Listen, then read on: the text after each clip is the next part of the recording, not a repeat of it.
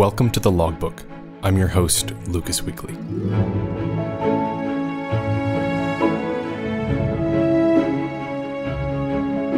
This episode is supported by you, the listeners, through Patreon. Head over to thelogbookpodcast.com for more information. This time we hear a story from a retired Navy aviation maintenance officer and how he started his own business relocating historic airplanes. In 1977, I applied for and was accepted as a aviation maintenance limited duty officer, which meant I was a commissioned officer now, and I was charged primarily with, because of my background in aviation maintenance, as an aviation maintenance control officer. So I wound up being maintenance control officer for numerous organizational level squadrons. As you progress in rank, then your duty responsibilities change too. And I wound up being the aviation maintenance officer for two carrier air wing battle groups. One of them was CAG 10, Carrier Group 10, and the second one was Carrier Group 14. And Carrier Group 14, I was on the USS Constellation. After my carrier air wing duties, I wound up going to the largest F-14 squadron in the Navy, and I was the maintenance officer for that squadron. That was BF-124 at NAS Miramar. And then after that tour, I went over to the wing staff, and I was the maintenance officer for all fighters in the Pacific Fleet. Then I wound up going to NAS Fallon, which, if you're in naval aviation, you spend a lot of time during your career at Naval Air Station Fallon, because that's where all carrier air groups come in to do their integrated training just prior to deploying on cruise. And that's the first time they come together as a battle group to work integrated operations. In other words, working as an air wing instead of just working as a squadron on that squadron's specialty: bombers, attack fighters, interceptors, ASW, whatever the squadron specialty is. Anyway, once I completed my career and I retired out of Naval Air Station Fallon in November of 98.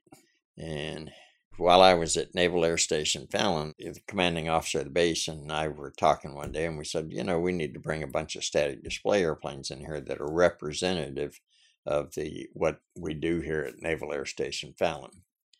And so I started working real close with the National Museum of Naval Aviation in order to get airplanes assigned to us. And in my previous position as a wing maintenance officer for Fighter Wing Pacific, we were at that time starting to dispose of a lot of the F-14s around the country. And I strategically placed some of them in museums. And what we'd do is we'd get the museum at Pensacola to take custody of the airplane, assign it to a different museum. We'd fly the airplane into them if they were co-located on an airfield.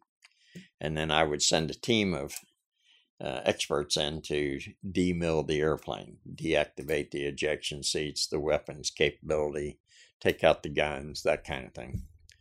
And then we'd turn it over to the museum for restoration or whatever they wanted to do. In most cases, they were flying airplanes, so they were in pretty good shape when they went in there, so they didn't really have to do anything. But anyway, that gave me the experience working with Pensacola on their process for aircraft acquisition, reassignment to qualified museums, because we bought a pretty good selection of airplanes into Naval Air Station Fallon. And what I did is I teamed them up like Korean War vintage F-86 with a MiG-15, Vietnam and F-4 Phantom with a MiG-17 and a MiG-21, MiG-23, and every airplane that we could acquire that had actually operated out of Naval Air Station Fallon, we acquired and put in a air power display park there on the Naval Air Station. That experience made me realize that there was a need for a company that would assist in museums in moving airplanes. So I elected to start my company, All Coast Aircraft Recovery, and we actually started at about June of 1999. And as a result of that, and my working relationships with not only the museum at Pensacola, but NAB ICP out of Philadelphia. And the way the aircraft reassignment process was at that time, the museum controlled any aircraft that was assigned to a museum. NAB ICP controlled the aircraft that were assigned to municipalities, like to Chicago, Illinois, or St. Louis, Missouri, or for whatever reason. And so you were working with two entities. And subsequent to my starting my business and working with the museum and NAB ICP turned all their assets over to Pensacola also. So now all the aircraft reassignment come under one roof and one person at the museum at Pensacola. Very similar to the Air Force system at Wright-Patterson Air Force Base for the Air Force Museum. And we've been fortunate enough to move a number of airplanes around the country that are supporting not only the museum at Pensacola and Wright-Patterson Air Force Base, but the U.S. Marine Corps Museum, the Army museums, and we've developed that working relationship over the years that's been mutually beneficial and supportive to my company and to the receiving activities for the airplanes, which represent a broad spectrum of museums around the country. The crew that I've selected, it just so happens that most of them are retired Navy. It's not a requirement to be retired Navy. It just worked out that way that the guys have gravitated to it. And every one of them have years and years of experience in aviation. And each one of them is up to including the point not only could, but have acted as the crew leader on various move projects. If I'm involved in one, I can send one of these guys to another site and he can completely take care of what needs to be done to get the aircraft moved. I've sent one of the guys on a one-man crew move as a tech consult for a construction company, had to move an airplane in order to put a parking lot where the airplane used to be. And my guys, I live various locations around the country, and I'll talk to them. Whenever we start working a project, I let them all know when we're looking at starting the move and check their availability. They all call me back and sign up. Yeah, I can do this. But they live in Arkansas, Michigan. 4 of them live here in Florida. One in Jacksonville, one in Sanford. We've got 2 that live here, myself and Ray Brown. So I can put together a team of, if we're doing a fighter, up to 5 guys, like an F-4 Phantom. If we're doing a B-17, I like to use 8 guys. If we're doing a C-130, I like to use 10 guys. But I can put together a team in just a matter of days to go anywhere in the country to do these things. And so it works out real well when you walk up to an airplane that you haven't done before, because everybody looks at it and it's very easy. Once you start disassembling the airplane, you already know we own the tech pubs, technical publications, for everything that we've had to move. And if I get a new one and I haven't moved it before, I'll order the tech pubs for the airplane. So we have all the specifics on how to disassemble the airplane, the weights of the individual component parts and things like that. So the guys are very adept at figuring out what needs to be done in order to get the thing moved. Once the component part is ready to come off the airplane, how to do the rigging in order to safely remove it from the airplane, get it to its staging area, get it from there to the truck. In a lot of cases, the truck will be there. We'll just take the component part off the airplane, put it on the truck. Saves having to handle the thing multiple times. And when you can reduce the handling, you also reduce the potential for damage to the airplane. So the company that we work with for surface transport, Les Chapman Transport, has been doing nothing but moving airplanes for over 30 years, father and son team. Skipper Shippers out of Jensen Beach. We use them. They've worked with Les Chapman Transport on many other projects. Both companies also work and support the requirements for worldwide aircraft recovery. Worldwide is the main aircraft relocation company in the world, and we've always had a very good working relationship with them. You don't think about it that much unless you see one going by on a truck and say, oh, what was that? And where is it going? And where did it come from? But people ask me all the time, says, I can't believe there's that much business out there in moving airplanes. Well, you think of Worldwide's been in business of moving airplanes for over 30 years. I've been in business moving airplanes for 15 years. Les Chapman Transport's been in business moving airplanes for over 30 years, and Skipper Shippers has been doing it for probably 20 years. Every time we're on the road to move an airplane and travel to or from, and I'm not exaggerating a bit, I see at least 2 other airplanes being moved. This last road trip we were on, I saw a H-60 helicopter being moved. If it's H-60s or Hueys or Huey Cobras or anything, there's really no work for a company like mine because you move the aircraft intact. You just arrive on site, you hoist it up, put it on the trailer, and away it goes. There's no disassembly required because of the size of the helicopters. When you get into the bigger stuff, like we've done H-53s and H-46 helicopters, then there's disassembly required, and that's where we get involved. But usually when a museum contacts you and says, hey, the Air Force or the Navy or the Army or the Marine Corps just gave me this airplane, how much is it going to cost to move it? And you tell them, and they, holy smokes, it kind of waters their eyes a little bit. But you got to look at it and say, okay, if that's how much it costs to move this airplane, one, do we have the funding, and do we want to spend that much to move it? And we try to work with the museums any way we can. We'll do anything from a tech consult where myself and one other guy arrive on site, and they provide a 5-man team or whatever, and we show them how to take the airplane apart. Doesn't matter to us as long as the end result is an airplane delivered to their museum that is in good shape and one that can be reassembled and put on display in their museum. When we arrive on site, I normally tell the museum, hey, give me a local contractor that provides crane support that you have worked with before, that you trust, and that you recommend. They'll normally do that. I contact them. I set up the crane support. And I know from the day I get on board and actually I'm able to physically touch the airplane, how long it's going to take me to have it ready to crane the major component parts onto the trailer. And I've had a long-standing working contract with United Rentals. I just call them and tell them what size forklift, an extended boom forklift I need delivered to the job site.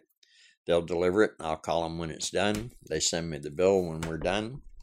I pay the bill, and that's been a very lucrative working relationship for almost 16 years now with them. So it gives us every piece of heavy equipment we need. I normally carry generators, compressors, whatever we need with us. I've got a equipment trailer that when we need to use it, we can load it to the gills with equipment and take it with us. Out of all those relocations, we've become very proficient at things like F-4 Phantoms. I normally allow 6 days to move one of those, but we've been very successful in being able to arrive on site, start the disassembly process on an F-4 Phantom on Monday, and by Thursday morning it's loaded on the truck and en route to its receiving activity museum. We've done quite a few Phantoms. We've done a lot of F-105 Thunder Chiefs, and it's just because those are the airplanes that, due to their retirement on active duty, have become available to assignment to other museums over the last 10 years. We spend a lot of time planning. We have spent money in the past making sure if we're going to move this type airplane, in order to move it, what fixtures do we need in order to support that? And we fabricate the fixtures. I store the fixtures. It winds up, you may not move that same type model series airplane for another 10 years, but if you do, we have the fixtures in order to move it. And most of these fixtures are fabricated in such a way that they're quick disconnect, quick installs with pit pins and things like that. So in that way, we're not only being able to transport the airplane, we're being able to safely transport it without doing any damage. But we've done some very unique airplanes. A3 Sky Warriors, which weren't meant to come apart after they were assembled. C-130s, we've been able to do 4 of those, which are the largest airplane we've done so far. C-119 flying boxcars. But I think probably the most unique aircraft that we've been involved with, not only because of the uniqueness of the airplane and the age of the airplane, but because of the historical significance of the airplane, is the B-17 Flying Fortress. And we've been fortunate enough to move 2 of those so far. We moved one out of the Smithsonian that was in storage in Washington, D.C., and took it. Were able to move it for the Mighty 8th Air Force Museum in Savannah, i.e. Pooler, Georgia. And then we were very successful in being selected to reassemble and install the B-25 and the B-17 for the National World War II Museum in New Orleans, Louisiana. And again, not only because of the size of the airplane, but the way the aircraft were assembled.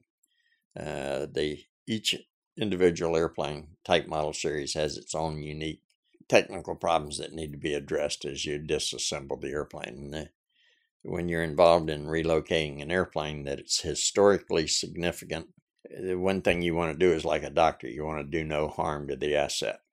So you're very ginger in the way you disassemble the airplane, the way you support the component parts as you're staging them, and then you're very precautious at how you load them and protect them, pad them out, if you will, so that when they're being transported, even though they're on air ride trailers, that nothing's going to happen that chafes one, dents one up, causes any structural damage to them whatsoever. Some of them do have structural damage to them when you arrive on site, just because they've been around so long and they've been stored in various facilities and been moved and relocated before. But still, again, our job is to make sure we take it apart and we deliver it to the museum in as pristine a condition as we can. And we take great pride in being able to do that. I think anybody who gets the opportunity to visit the Mighty 8th Air Force Museum in Pooler, Georgia, and the National World War II Museum in New Orleans can see the result of what we've been very successful at being able to do here in the past.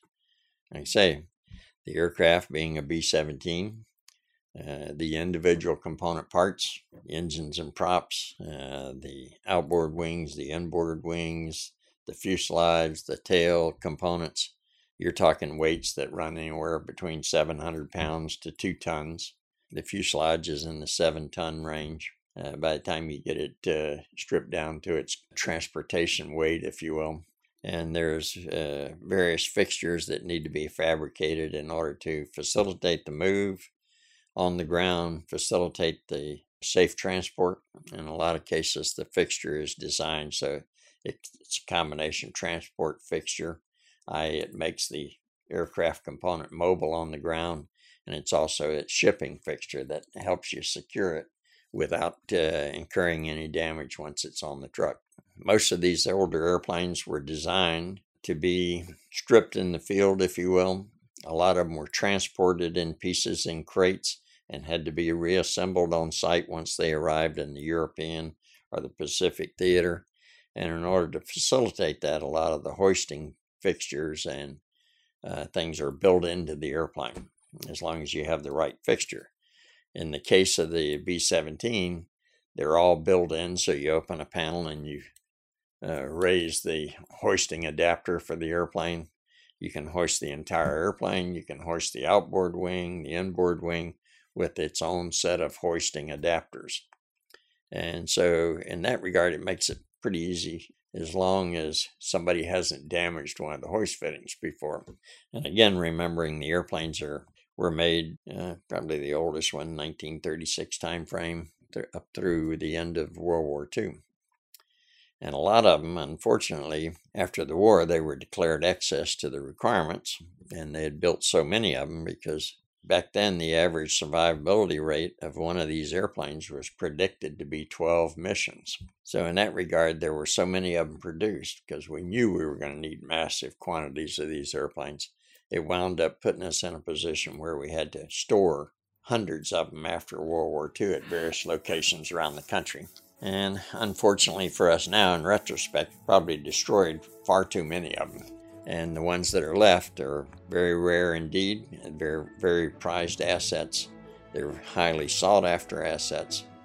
So in the case of the Air Force Museum, when you're talking about a B-17, they're very, very cautious and particular about who they allow to have one of them. Matter of fact, they're in the process now of going out to any of them that are available out there. And if they're not indoor display, they're in the process of relocating those aircraft to a museum that can afford to put them on indoor display in order to preserve the asset. So, like I said, we're very fortunate to have been able to do multiple type model series airplanes, but kind of the highlight, if you will, of our company's experience has been able to move these two previous B-17s and have another one in the near future that we're going to be relocating. So.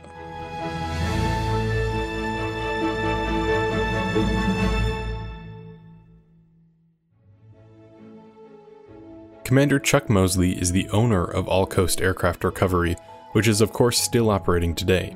Actually, this interview had to be scheduled a little bit more precisely than usual, since he had to leave to conduct a site inspection for one of his next moves. Chuck's business has a perfect track record. So far, no problems. And has transported a ton of different historic and private airplanes. Chuck's own airplane is a very unique 1977 Varga Kachina, and he's currently restoring a 1946 Globe Swift as well. You can find pictures of Chuck's airplane relocations, along with more information about the stories he told in this episode by going to the article at thelogbookpodcast.com. This episode was supported directly by your donations. If you enjoy the show, you can support its production by becoming a patron.